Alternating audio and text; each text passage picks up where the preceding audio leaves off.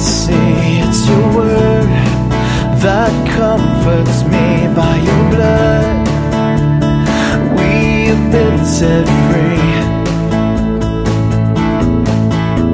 And Lord, give to us a passion for your word, that we may grow and walk in all your ways. On behalf of Calvary Chapel Redding, welcome to the Bible teaching ministry of our senior pastor, Jim Jarrett.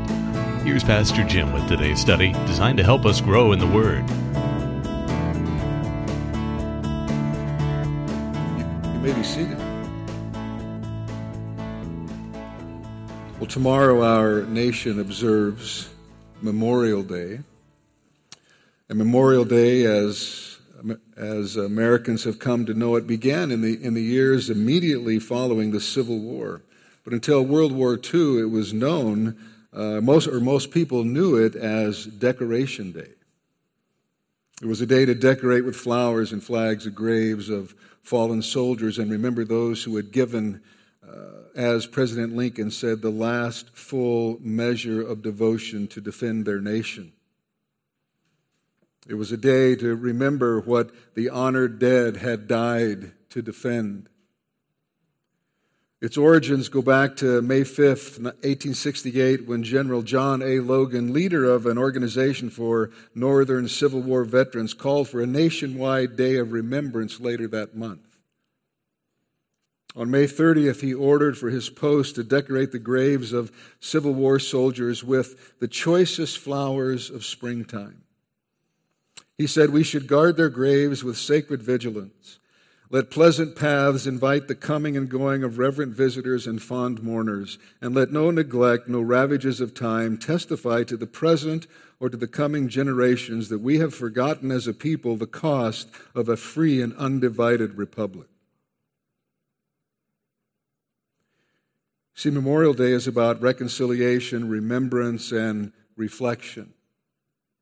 And unfortunately, though it's a national holiday, its meaning has become all but lost to many. It seems that many Americans have forgotten or simply given up on the true meaning of Memorial Day, and so for many people, Memorial Day is known as the unofficial first day of summer.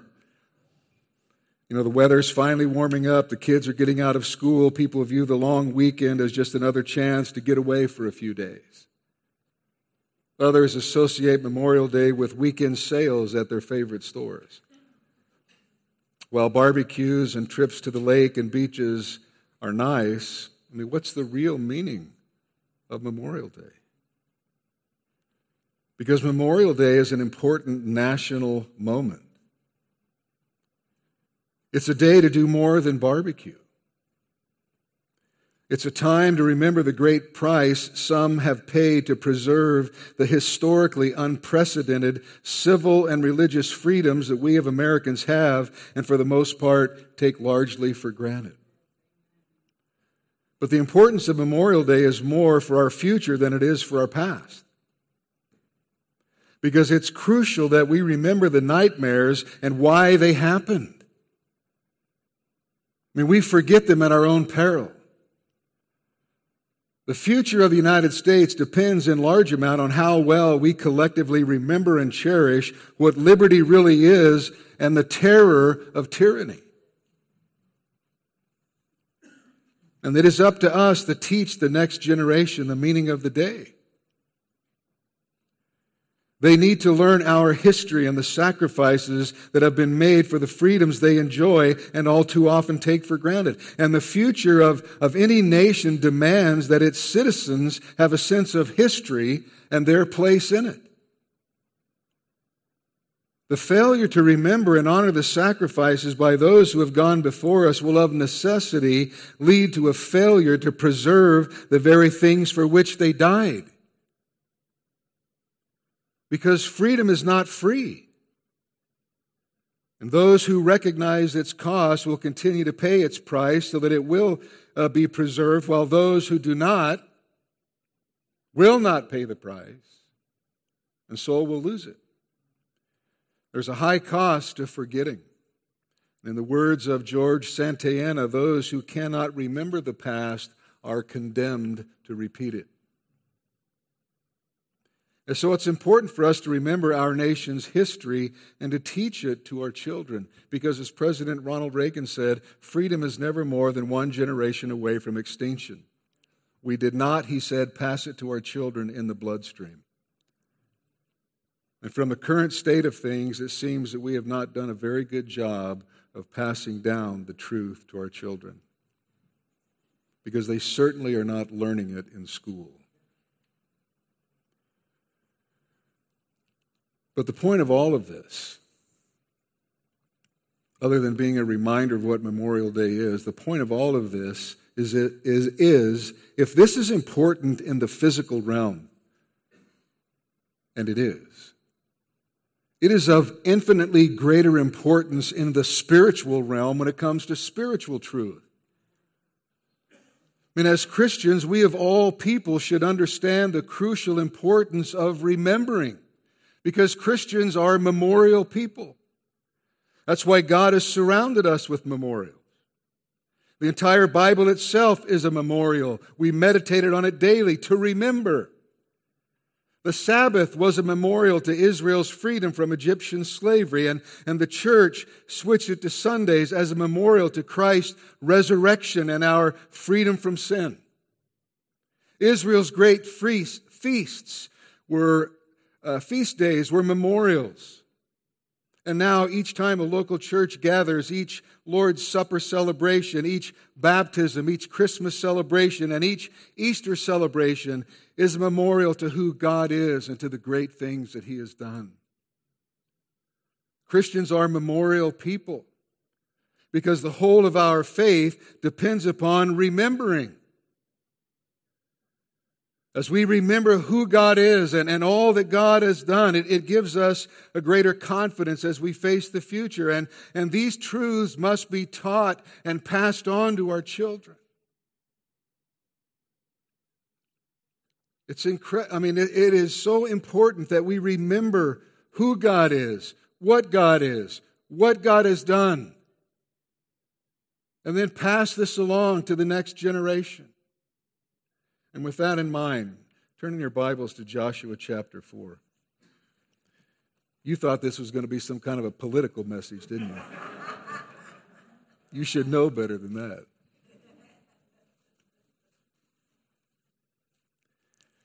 Joshua chapter 4, and before we get into the chapter, let me just take a moment to set the context of chapter 4. In Joshua chapter 3, God demonstrated in a miraculous way His love and care for His people by stopping the flow of the Jordan River and drying it out so the children of Israel could walk across on dry ground. And God could do this, as Joshua said in chapter 3, because He is the living God and He is the Lord of all the earth. And for God to cut off the flow of the Jordan River is easier than for us to turn off a water faucet. But when God performed this miracle, He didn't do so simply as a means to an end. In performing miraculous events, or in performing this miraculous act, God was teaching necessary truths for spiritual well-being, the spiritual well-being of the Israelites and ours as well. I mean, God could have held back the water without any problem, but He chose instead to have the priests carrying the ark step into the edge of the water in obedience to His command. And when they did so, He stopped the flow. And then He had them stand in the middle of the riverbed on dry ground as all Israel passed over before them, so that the whole nation saw it and knew that it was God that was doing this. I mean, this miracle was not merely about getting Israel across the river. This is about lessons to be learned and truths to be applied with regard to the power of God and the goodness of God and the love of God and the provision of God and His care and concern for His people. The lesson of the crossing of the Jordan was so important that the Lord commanded Joshua to set up a memorial made of 12 stones taken from the riverbed. Follow along as I read now verses 1 through 7 of Joshua chapter 4. When all the nation had finished passing over the Jordan, the Lord said to Joshua, "Take 12 men from the people, from each tribe a man, and commanded them, saying, "Take 12 stones from here out of the midst of the Jordan, from the very place where the priest's feet stood firmly, and bring them over with you and lay them down on the place where you lodge tonight." Then Joshua called the 12 men from the people of Israel, whom he had appointed, a man from each tribe.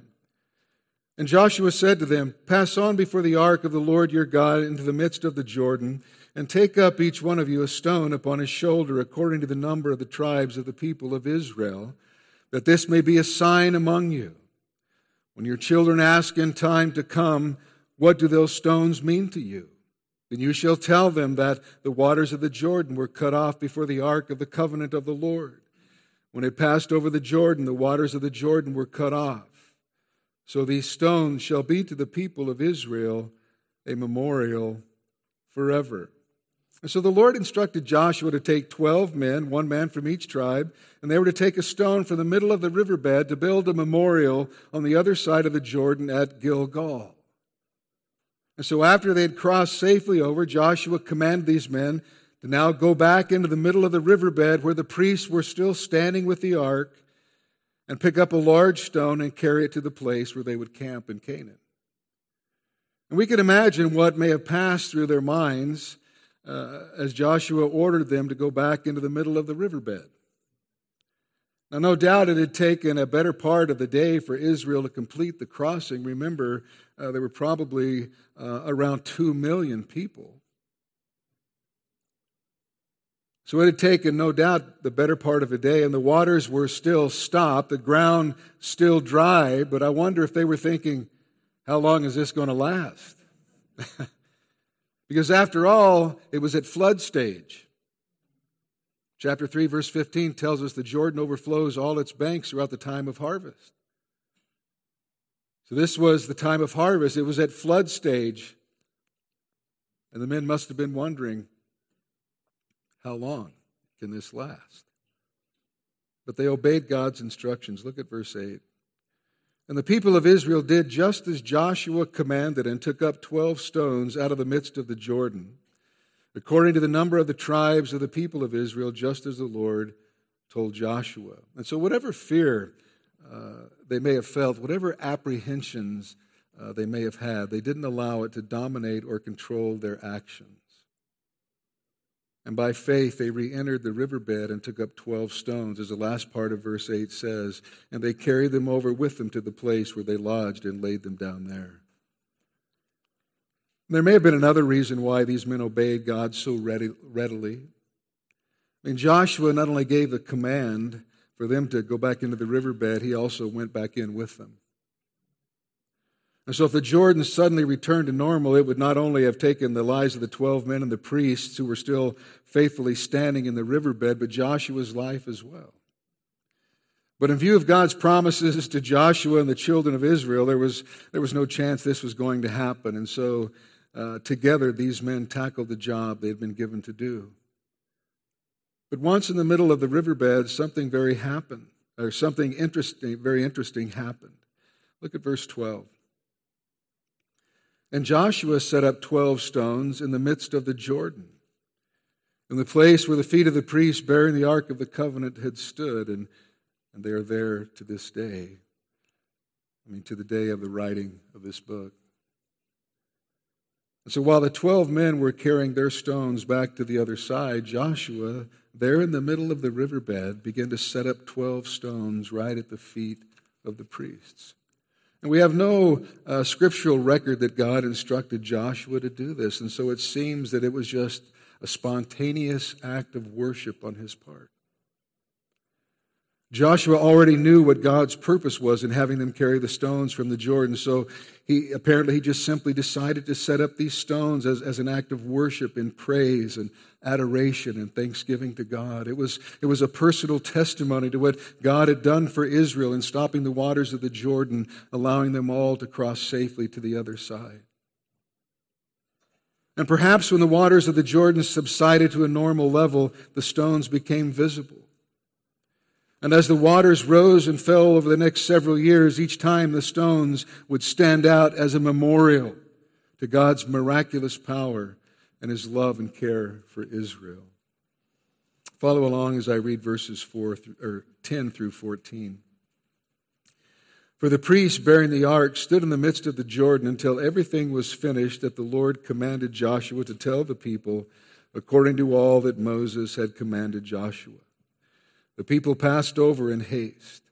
And when all the people had finished passing over, the ark of the Lord and the priests passed over before the people. The sons of Reuben and the sons of Gad and the half-tribe of Manasseh passed over armed before the people of Israel, as Moses had told them. About 40,000, ready for war, passed over before the Lord for battle to the plains of Jericho. I mean, you'll remember that the sons of the tribe of Reuben, Gad, and the half-tribe of Manasseh settled on the east side of the Jordan River. But they were to send over armed men to help the rest of Israel claim the promised land. And so they did. 40,000 men ready for war passed over with the children of Israel. And we read in verse 14, on that day the Lord exalted Joshua in the sight of all Israel, and they stood in awe of him just as they had stood in awe of Moses all the days of his life. And so here we see that God fulfilled his promise to Joshua from Joshua chapter 1 to raise him up as a great leader for Israel, even as he had done for Moses. And we read now, beginning in verse 15, and the Lord said to Joshua, command the priests bearing the ark of the testimony to come up out of the Jordan. So Joshua commanded the priests to come up out of the Jordan. And when the priests bearing the ark of the covenant of the Lord came up from the midst of the Jordan, and the soles of the priests' feet were lifted up on dry ground, the waters of the Jordan returned to their place and overflowed all its banks as before. And so as soon as the priests' feet touched the dry land, the Jordan River started flowing again, so that there was no way now that they could retreat. And there was nothing in front of them except their enemies. Israel was now on the other side of the Jordan in the promised land. But understand this. Life in the promised land was not going to be one big vacation after another. For Israel, the crossing of the Jordan meant that they were irrevocably committed to a struggle against armies, chariots, and fortified cities. I mean, for Israel, the promised land was a place of battle. And we need to understand that so many of our songs that speak of us crossing over Jordan into heaven, that might make for a good song, but it's very poor theology. Crossing over the Jordan is not a picture of entering into heaven. It's a picture of entering into spiritual warfare in the Christian life.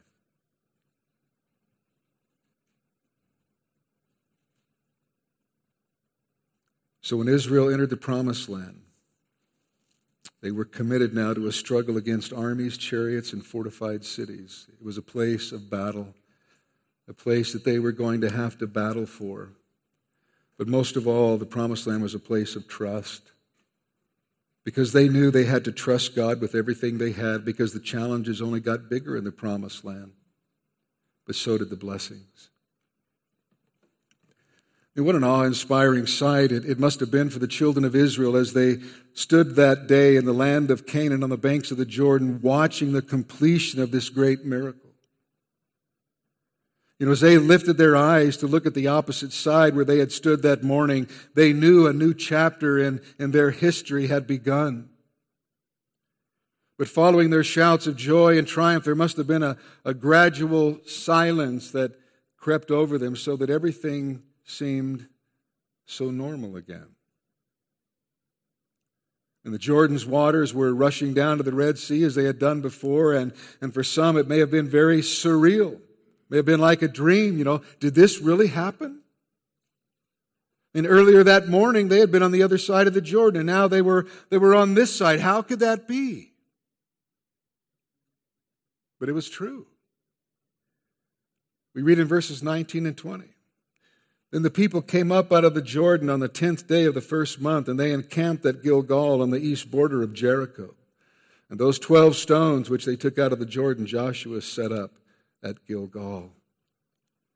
The 12 stones from the Jordan were proof that the experience of the crossing the Jordan was no dream, that it was in fact a reality, that they really were now in the promised land.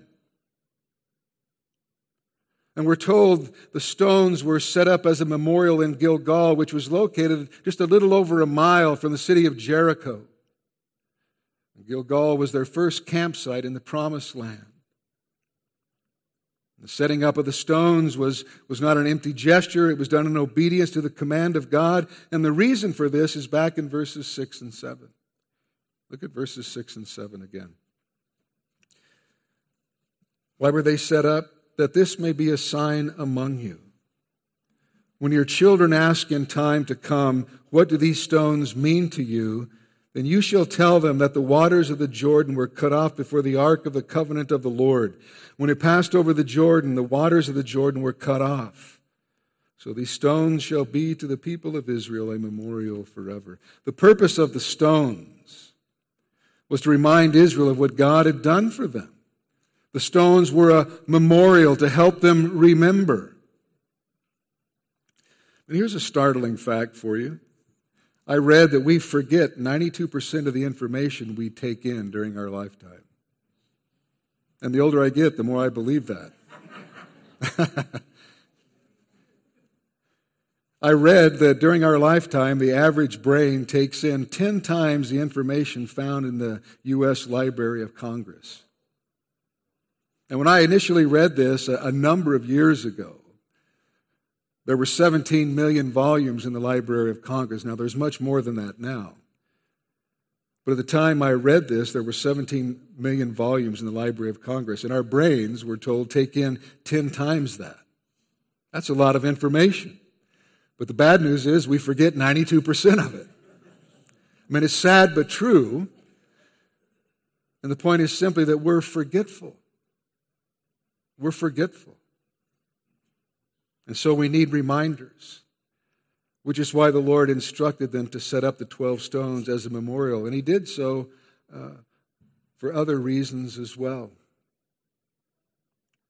First of all, it was to be a reminder of God's power and provision. I mean, we are all too prone to forget what the Lord has done for us, and that forgetfulness can be an enemy of faith. I mean, to forget means that we lose a sense of gratitude, but it also means that we lose a sense of expectancy. In the battles for Canaan, the children of Israel were going to need God's divine intervention over and over and over again. They couldn't do this alone. And so it was important when they were facing a battle that they remember what God had done and what He can do, that God's hand is mighty to save and that He is able to deliver and give the victory. And this is crucial for our spiritual well-being as well. There will be spiritual battles. I'm sure most of you know that all too well. There will be spiritual battles. There will be times of spiritual barrenness when blessings are few and far between. And so we need to remind ourselves of what our God has done in the past and what He can do. We must look back and remember God's hand of deliverance in our lives. And look, that is one of the great blessings and privileges of having walked with the Lord for a number of years. Because you have built up all of these past experiences where you have seen God work in your life. So that in present difficulties and battles, you're able to look back and remember the difficult circumstance in which God helped you and protected you and provided for you. And you're able to look back and say, the Lord is mighty to save. And each one of us has a testimony of how God has worked in our lives. And it's important that we remember the things that God has done. It strengthens our faith. It draws us closer to the Lord. It feeds the expectancy that God will do for us again what He has faithfully done in the past. And so we need to remind ourselves of what our God can do. Our faith is nurtured by remembering what God has done. And having said that, next to reading the Word of God, there is nothing more important than reading Christian biographies and church history. And Christians who do not read these are really depriving themselves of great encouragement. I mean, Peter reminded his readers of how God preserved Noah and how he rescued Lot, to encourage them that the Lord knows how to rescue the godly out of trials. And that's what we learn from reading Christian biographies and church history. We see how God has worked in the lives of believers and in the church down through history. And so we need to remember what God has done. We need memorials. One man said, there is nothing wrong with memorials, provided they don't become religious idols that turn our hearts from God, and provided they don't so link us to the past that we fail to serve God in the present. Glorifying the past is a good way to petrify the present and rob the church of power. The next generations need reminders of what God has done in history, but these reminders must also strengthen their faith and draw them closer to Christ. So that we don't remember the great works of God in the past so that we can live with some kind of nostalgic, romantic view of the past as if the best days of our Christian experience are behind us. Because nothing could be further from the truth. No, we remember them as a point of faith. We remember them so that we can trust God for greater and greater works in the present and the future because we've seen and experienced His faithfulness in the past. And the children of Israel had the 12 stones at Gilgal as a memorial to remind them of what God had done. And we have our 12 stones, so to speak.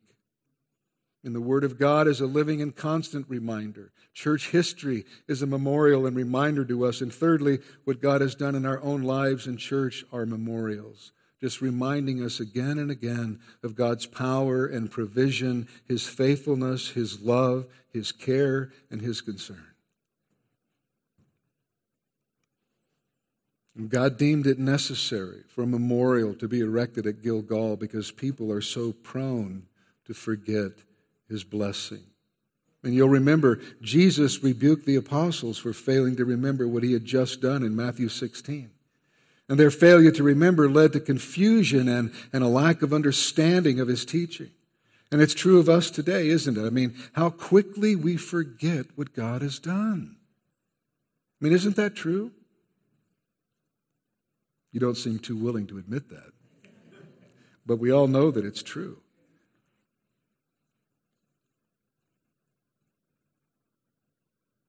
At least we so often live as if we have forgotten.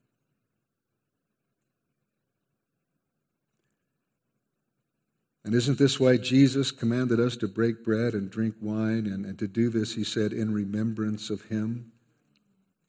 I mean, as if we could ever forget the cross.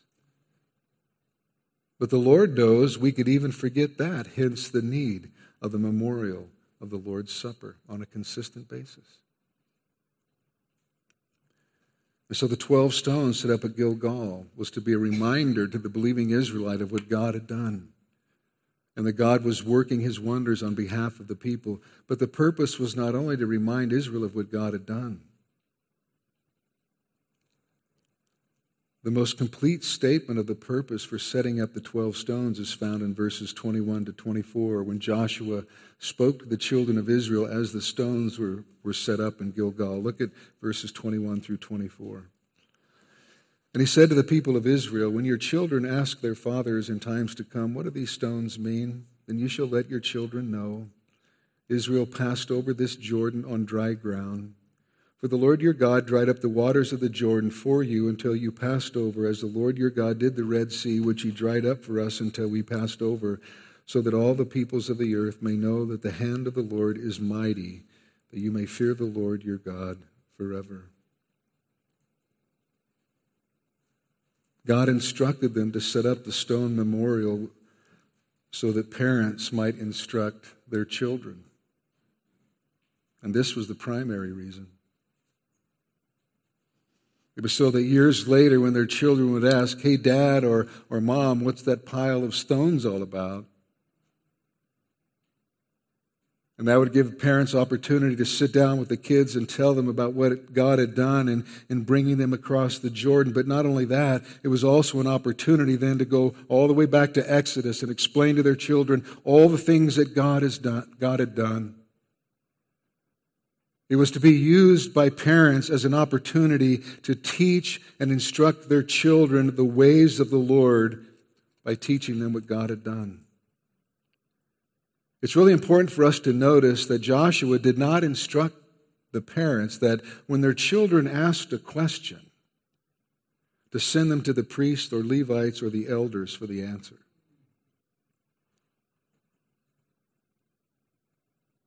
As parents, they were responsible to give their children the answers and to explain to them what God had done. And of course, that means that parents have to know it to begin with. And the same is true for Christian parents today. Parents are responsible to explain or to answer their children's questions and to explain to them who God is and what God has done and what being a believer is all about. Parents are to communicate to their children what God has done in their own lives. Share with them their testimony. It'll make a lasting impression on them as they hear how God saved you and about the goodness of God and the mercy of God and the power of God in your own life.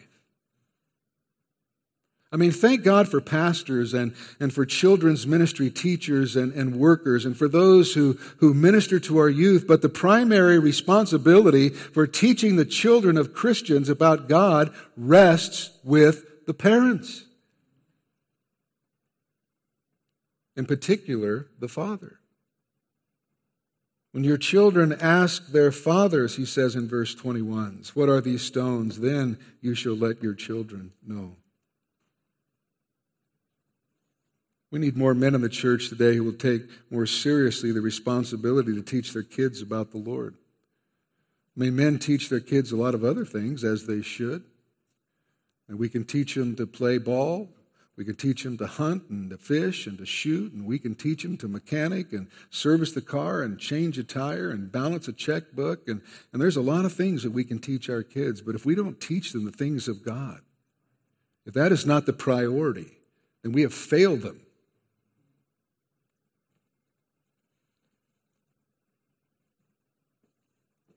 We need men in the church who'll take more seriously their responsibility to teach their kids about the Lord. Because in the final analysis, that's the most important thing, isn't it?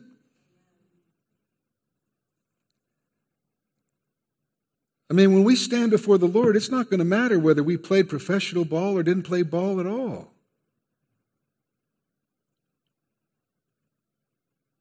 And that goes for anything else that we teach our kids to do.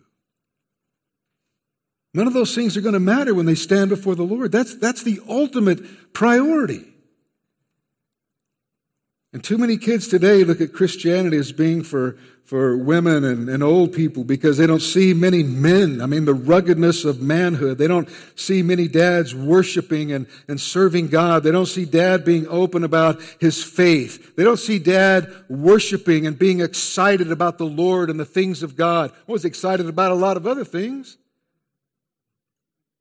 But what about being excited about the Lord and the things of God? We need to see men in the church today who are going to stand up and be visible and be vocal about their faith. Men like Abraham, Moses, and David, men who are not going to be afraid to be expressive about their faith and in their worship. It was the dads who were to be the ones giving the instruction. But this would apply to single parents as well, men or women. The responsibility belongs to the parents. One man said the decay of parental religious teaching is causing enormous damage in Christian families, whereas the most beneficial results would follow if Joshua's advice was followed. You shall let your children know.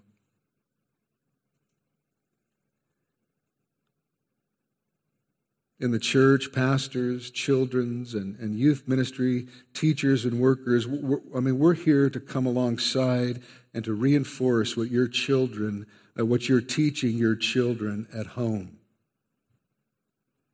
But you're not supposed to depend upon the hour or so we have on Sunday at any other time that the kids may have at church during the week to be their primary source of biblical and Christian teaching. And for the most part, so many churches today do nothing more than entertain our children anyway. We've entertained our children to death. And that's why so many leave the church. It's not because they're abandoning the faith. They never had the faith. Because they were entertained their whole lives. And the primary responsibility for teaching your children about the things of God belongs to you as parents, particularly dads. Just as it did with the Israelites, as Joshua instructs them here. But tragically, the children of Israel didn't continue to heed this command, did they? No sooner had they settled into the promised land. I mean, after all the battles, after all the victories, after all they had seen God do, no sooner had they settled into the land flowing with milk and honey than their memories began to fade. And even the memorial stones were forgotten by the majority in Israel. And one of the saddest, heartbreaking historical statements in all the Bible is recorded in Judges chapter 2. Turn, if you will, to Judges chapter 2 for a moment.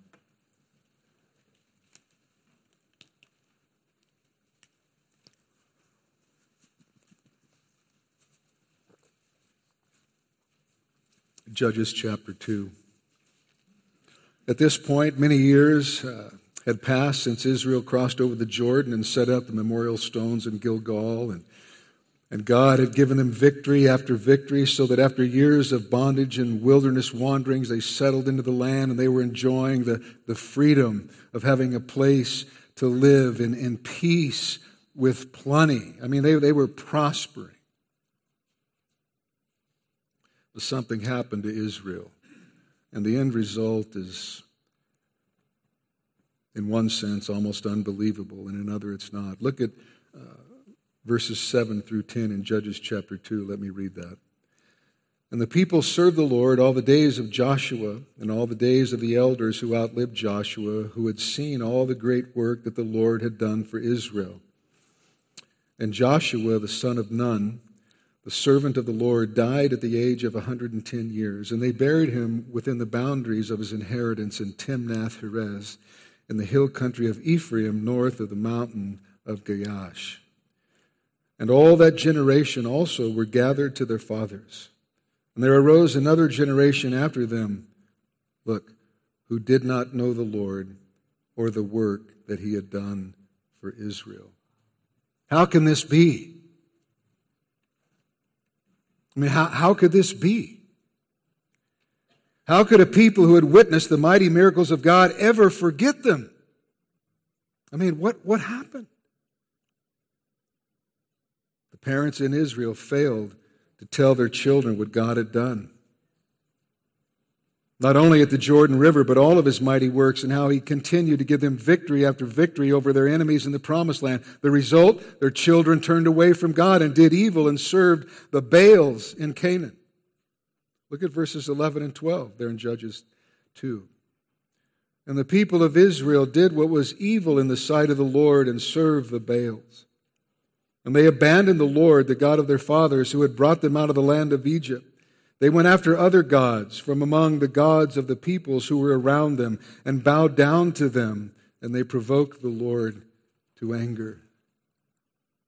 In 2 generations, Israel had forsaken the Lord, who was responsible for absolutely everything they had. Now, it's hard for us living today to comprehend how this kind of thing could happen in such a short period of time. But I want you to think for a moment about what has happened in the American culture over the last 40, 50 years or so. Our entire value system has changed dramatically, to say the least. I mean, that's an understatement. And think how this has affected the family. When parents neglect to teach and instruct their children in God's Word, His ways, His values in their home, it only takes one generation for spiritual degeneration to take place. And what President Reagan said about freedom is true spiritually. We don't pass it on to our children in the bloodstream. We have to teach them. We have to instruct them. Listen, your children are not your friends. They're not your colleagues. They're your children, and you're their parent. Relate to them as parents. Teach them, instruct them, discipline them. When they're older and leave the home, then there's more of a friendship that develops. But if you have small children in the home, they're your children. Teach them as children. Don't allow them to grow up on their own and just to learn what they're taking in at public schools.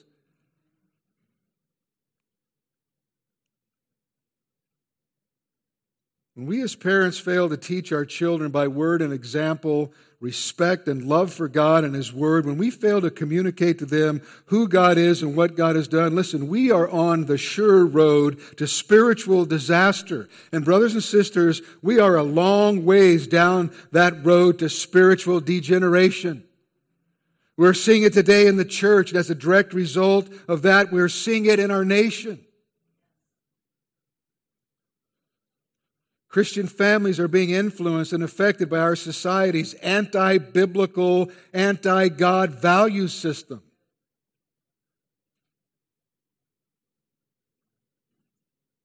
I mean, we even have churches now adopting or taking in and just buying wholesale critical race theory and intersectionality, which are nothing but absolute Marxist ideologies, diametrically opposed to the Word of God and everything we stand for.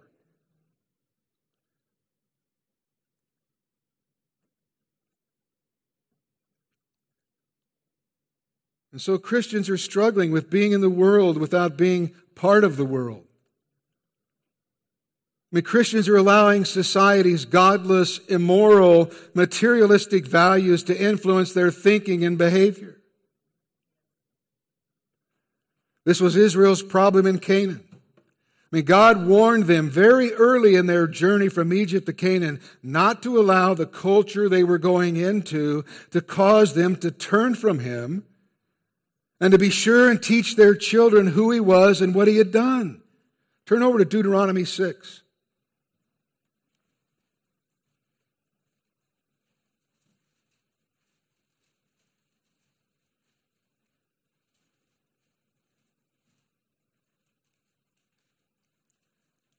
Deuteronomy 6, verses 12 through 15, God said through Moses, "Take care lest you forget the Lord who brought you out of the land of Egypt, out of the house of slavery. It is the Lord your God you shall fear. Him you shall serve, and by His name you shall swear. You shall not go after other gods, the gods of the peoples who are around you. For the Lord your God in your midst is a jealous God, lest the anger of the Lord your God be kindled against you, and He destroy you from off the face of the earth." Later, Moses made the warning even more specific, spelling out some of the things that would cause the Israelites to forget Him. Turn over to Deuteronomy chapter 8.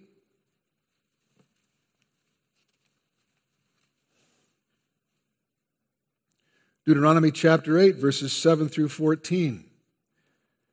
"For the Lord your God is bringing you into a good land, a land of brooks of water, of fountains and springs flowing out in the valleys and hills, a land of wheat and barley, of vines and fig trees and pomegranates, a land of olive trees and honey, a land in which you will eat bread without scarcity, in which you will lack nothing, a land whose stones are iron and out of whose hills you can dig copper.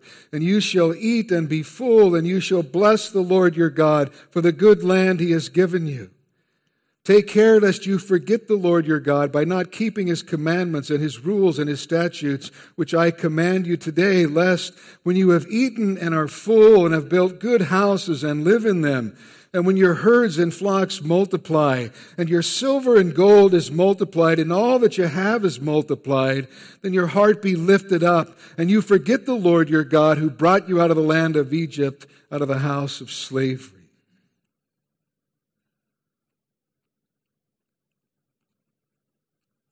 Beware, He says.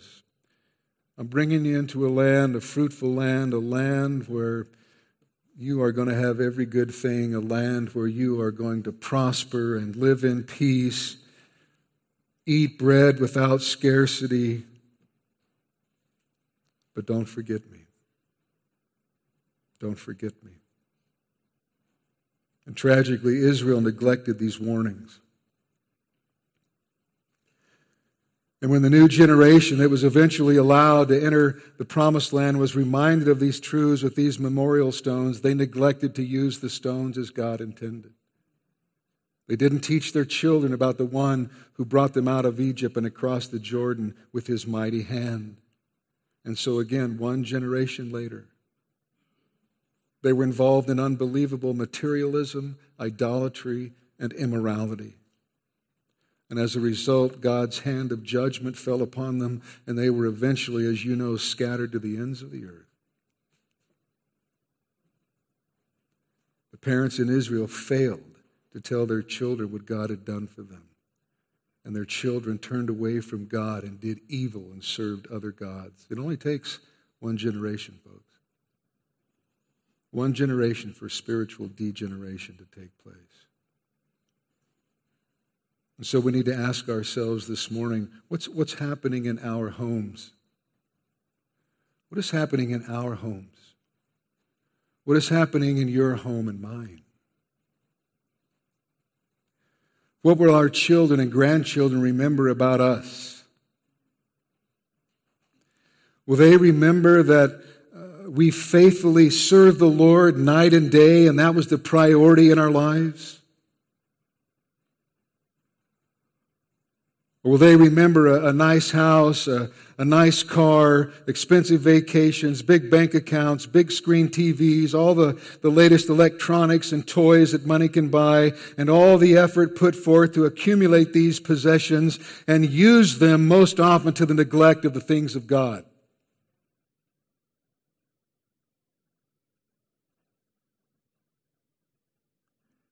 What are we teaching our children by word and example? What are we teaching them about priorities? Are we teaching them that no matter what else we do in life, our relationship with Jesus Christ is our number one priority, and the second priority is your spouse, and then your family, and then others? Are we teaching them the importance of putting Christ first in every area of life? Are we teaching them that the Word of God is absolute truth? That the Word of God is our rule for faith and practice? That the Word of God is the final authority in our lives? That it's not up to us to pick and choose what it is we're going to obey and not?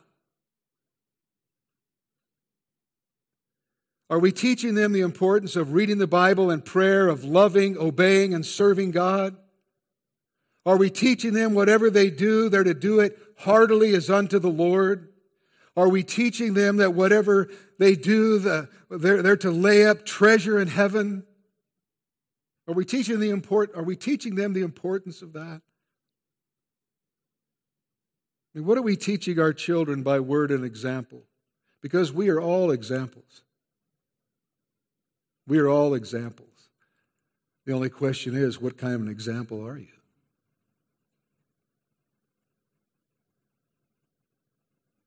Now listen, that certainly is not to say the material things are wrong. They're not. Many in Scripture were very wealthy. But you see, material things are not the issue. The issue is our attitude toward them and toward God. In the peace and prosperity God gave them, the children of Israel became materialists. They forgot who it all came from. They took credit for the blessings they had received from God. They lived as if they had done it on their own, that it all belonged to them, and they deserved it. Consequently, they were not walking with the Lord, and as a result, they failed to teach their children about the Lord and His ways. And so their children eventually turned from God to false gods, to gods of a pagan society.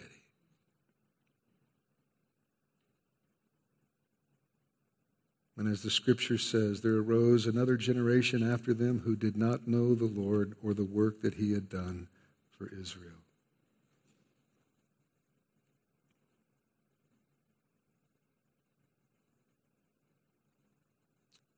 We need to ask ourselves some serious questions.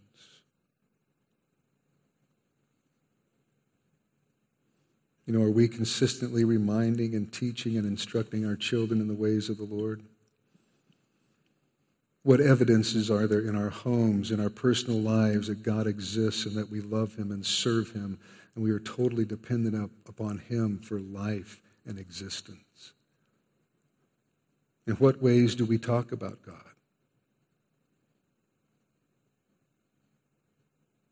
Do we convey to our children a reverence and respect for God and the things of God? In what ways do we convey to our children that everything we have comes from him? Are we reminding and instructing them that our children of the greatness and the glory of God?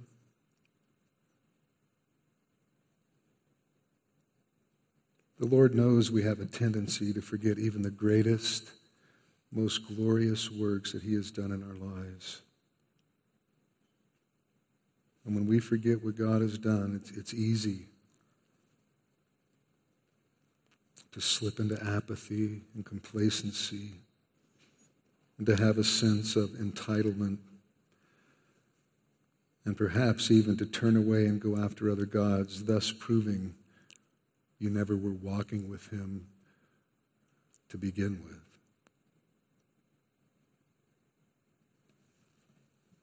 These are serious issues. Serious issues. These are the kinds of issues that stomp all over people's toes. Mine included, because I have to wrestle with this before I come here. And so we can respond to this in a couple of ways, I suppose. We could harden our heart, let our pride get the best of us. Say, well, that guy didn't know what he's talking about. That guy's crazy. Or we can have tender, teachable hearts and use this exhortation from the Word of God to examine our own lives, which is what anyone with any kind of spiritual desire and wisdom will do.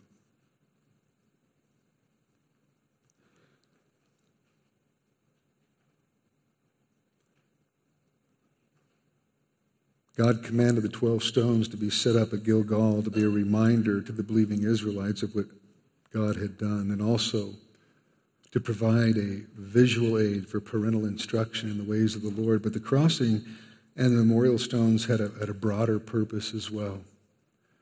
Look at verse 24. And there we're told it was so that all the peoples of the earth may know that the hand of the Lord is mighty, that you may fear the Lord your God forever. So it was a sign to all the peoples in the surrounding nations that God was powerful. And we know that the people of Canaan got the message. I mean, it went throughout the whole land. We read in Joshua chapter 5, verse 1. As soon as all the kings of the Amorites who were beyond the Jordan to the west, and all the kings of the Canaanites who were by the sea, heard that the Lord had dried up the waters of the Jordan for the people of Israel until they had crossed over, their hearts melted. And there was no longer any spirit in them because of the people of Israel.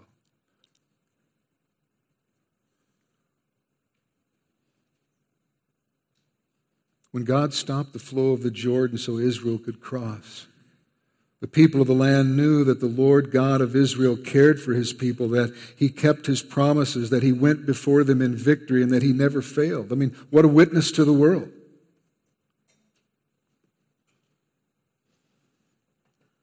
And remember, one of God's primary purposes in choosing Israel and loving them as his own chosen people and performing miracles on their behalf was to use them as a dramatic means to communicate to the lost that the God who stopped the Jordan River is the one true and living God. the God who is powerful in judgment, the God who is mighty to save, and therefore the God everyone ought to fear, love, and obey. And how incredible it would be to read that the Amorites and the Canaanites, upon seeing and hearing of this great demonstration of God's power and loving concern for Israel, repented of their sin, turned from their wicked ways, and joined Israel in following their one true God. But they didn't. Rather, like Pharaoh in Egypt, who actually experienced the great plagues, their fear soon turned to pride and arrogance, and they hardened their hearts against God and refused to acknowledge who He is. And how tragic. And in the same way that God loved and chose Israel, God has loved us, chosen us, saved us, delivered us, to use us as a means to communicate to the lost His love, His mercy, and His grace through the gospel.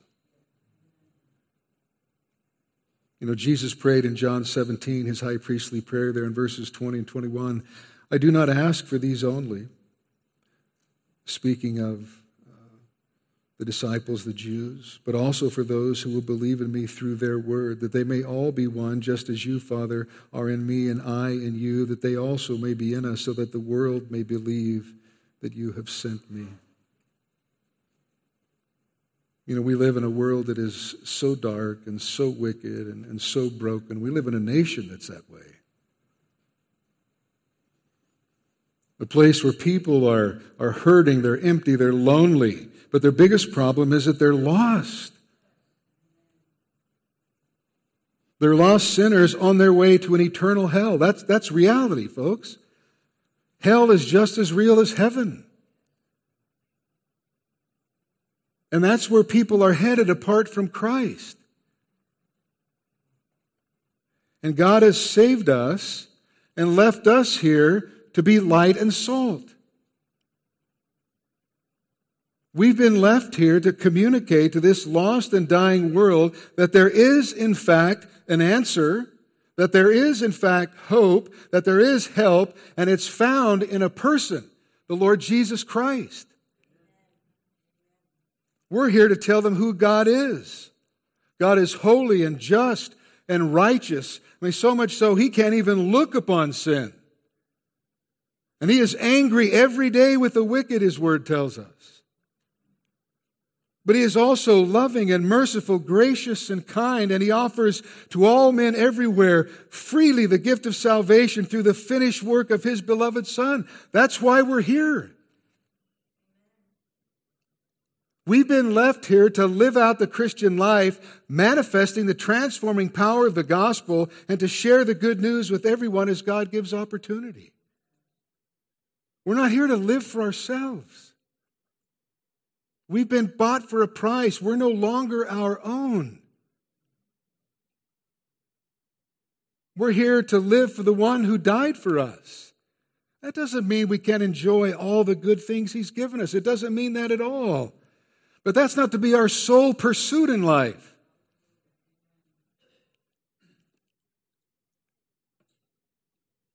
And wouldn't it be wonderful upon seeing God's love, His mercy and grace in our lives, and then hearing about His offer of salvation, that people would turn from their wicked ways and put faith and trust in Christ alone for salvation, and then join us in following Him? And some do. But many more don't. Like Pharaoh in Egypt and like the Canaanites in the Promised Land. In their pride and arrogance, they reject God and His Son, the Lord Jesus Christ. They harden their hearts against God and refuse to acknowledge who He really is. And Romans chapter 1 tells us that all men everywhere know that there is a God and that He should be worshiped as God, and yet they refuse to worship Him and give Him thanks. They suppress that truth in unrighteousness.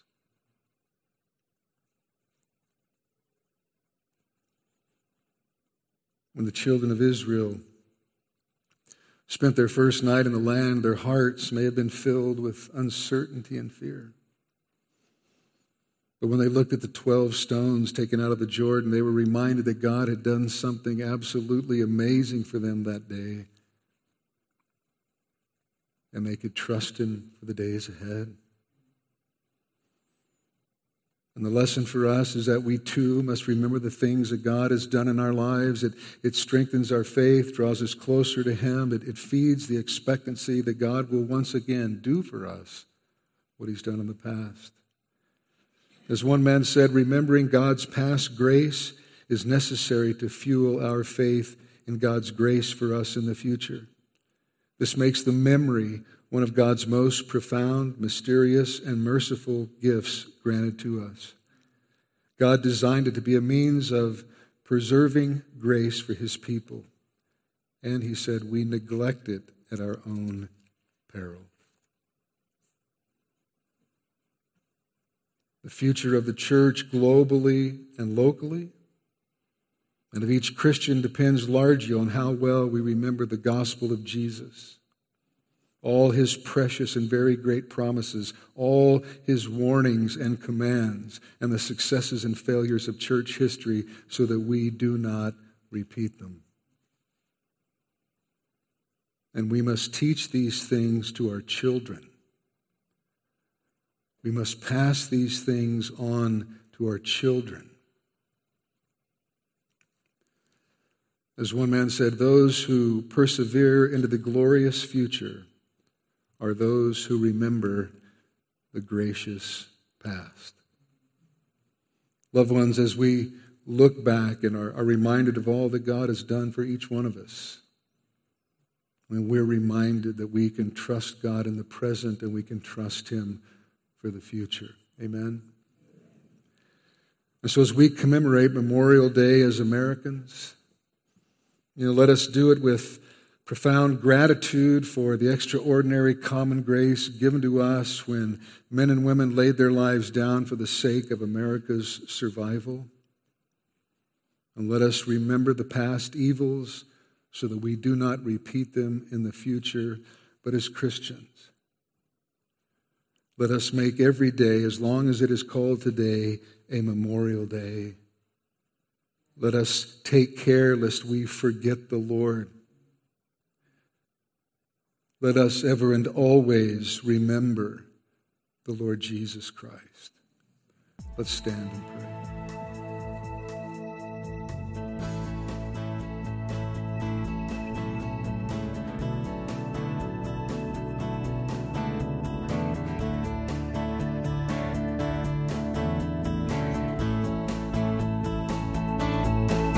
It's your love that makes me see. It's your word that comforts me. By your blood we have been set free. And Lord, give to us a passion for your word, that we may grow and walk in all your ways. On behalf of Pastor Jim Jarrett and everyone at Calvary Chapel Redding Palo Cedro, we hope and pray this study you just heard will help you grow in the Word. If you have any remaining questions or comments, please call us at 530-547-4400. That's 530-547-4400. Or write to us at P.O. Box 837, Palo Cedro, California, 96073. You can also email us through the website at ccredding.com. Thank you for listening, and may God richly bless you.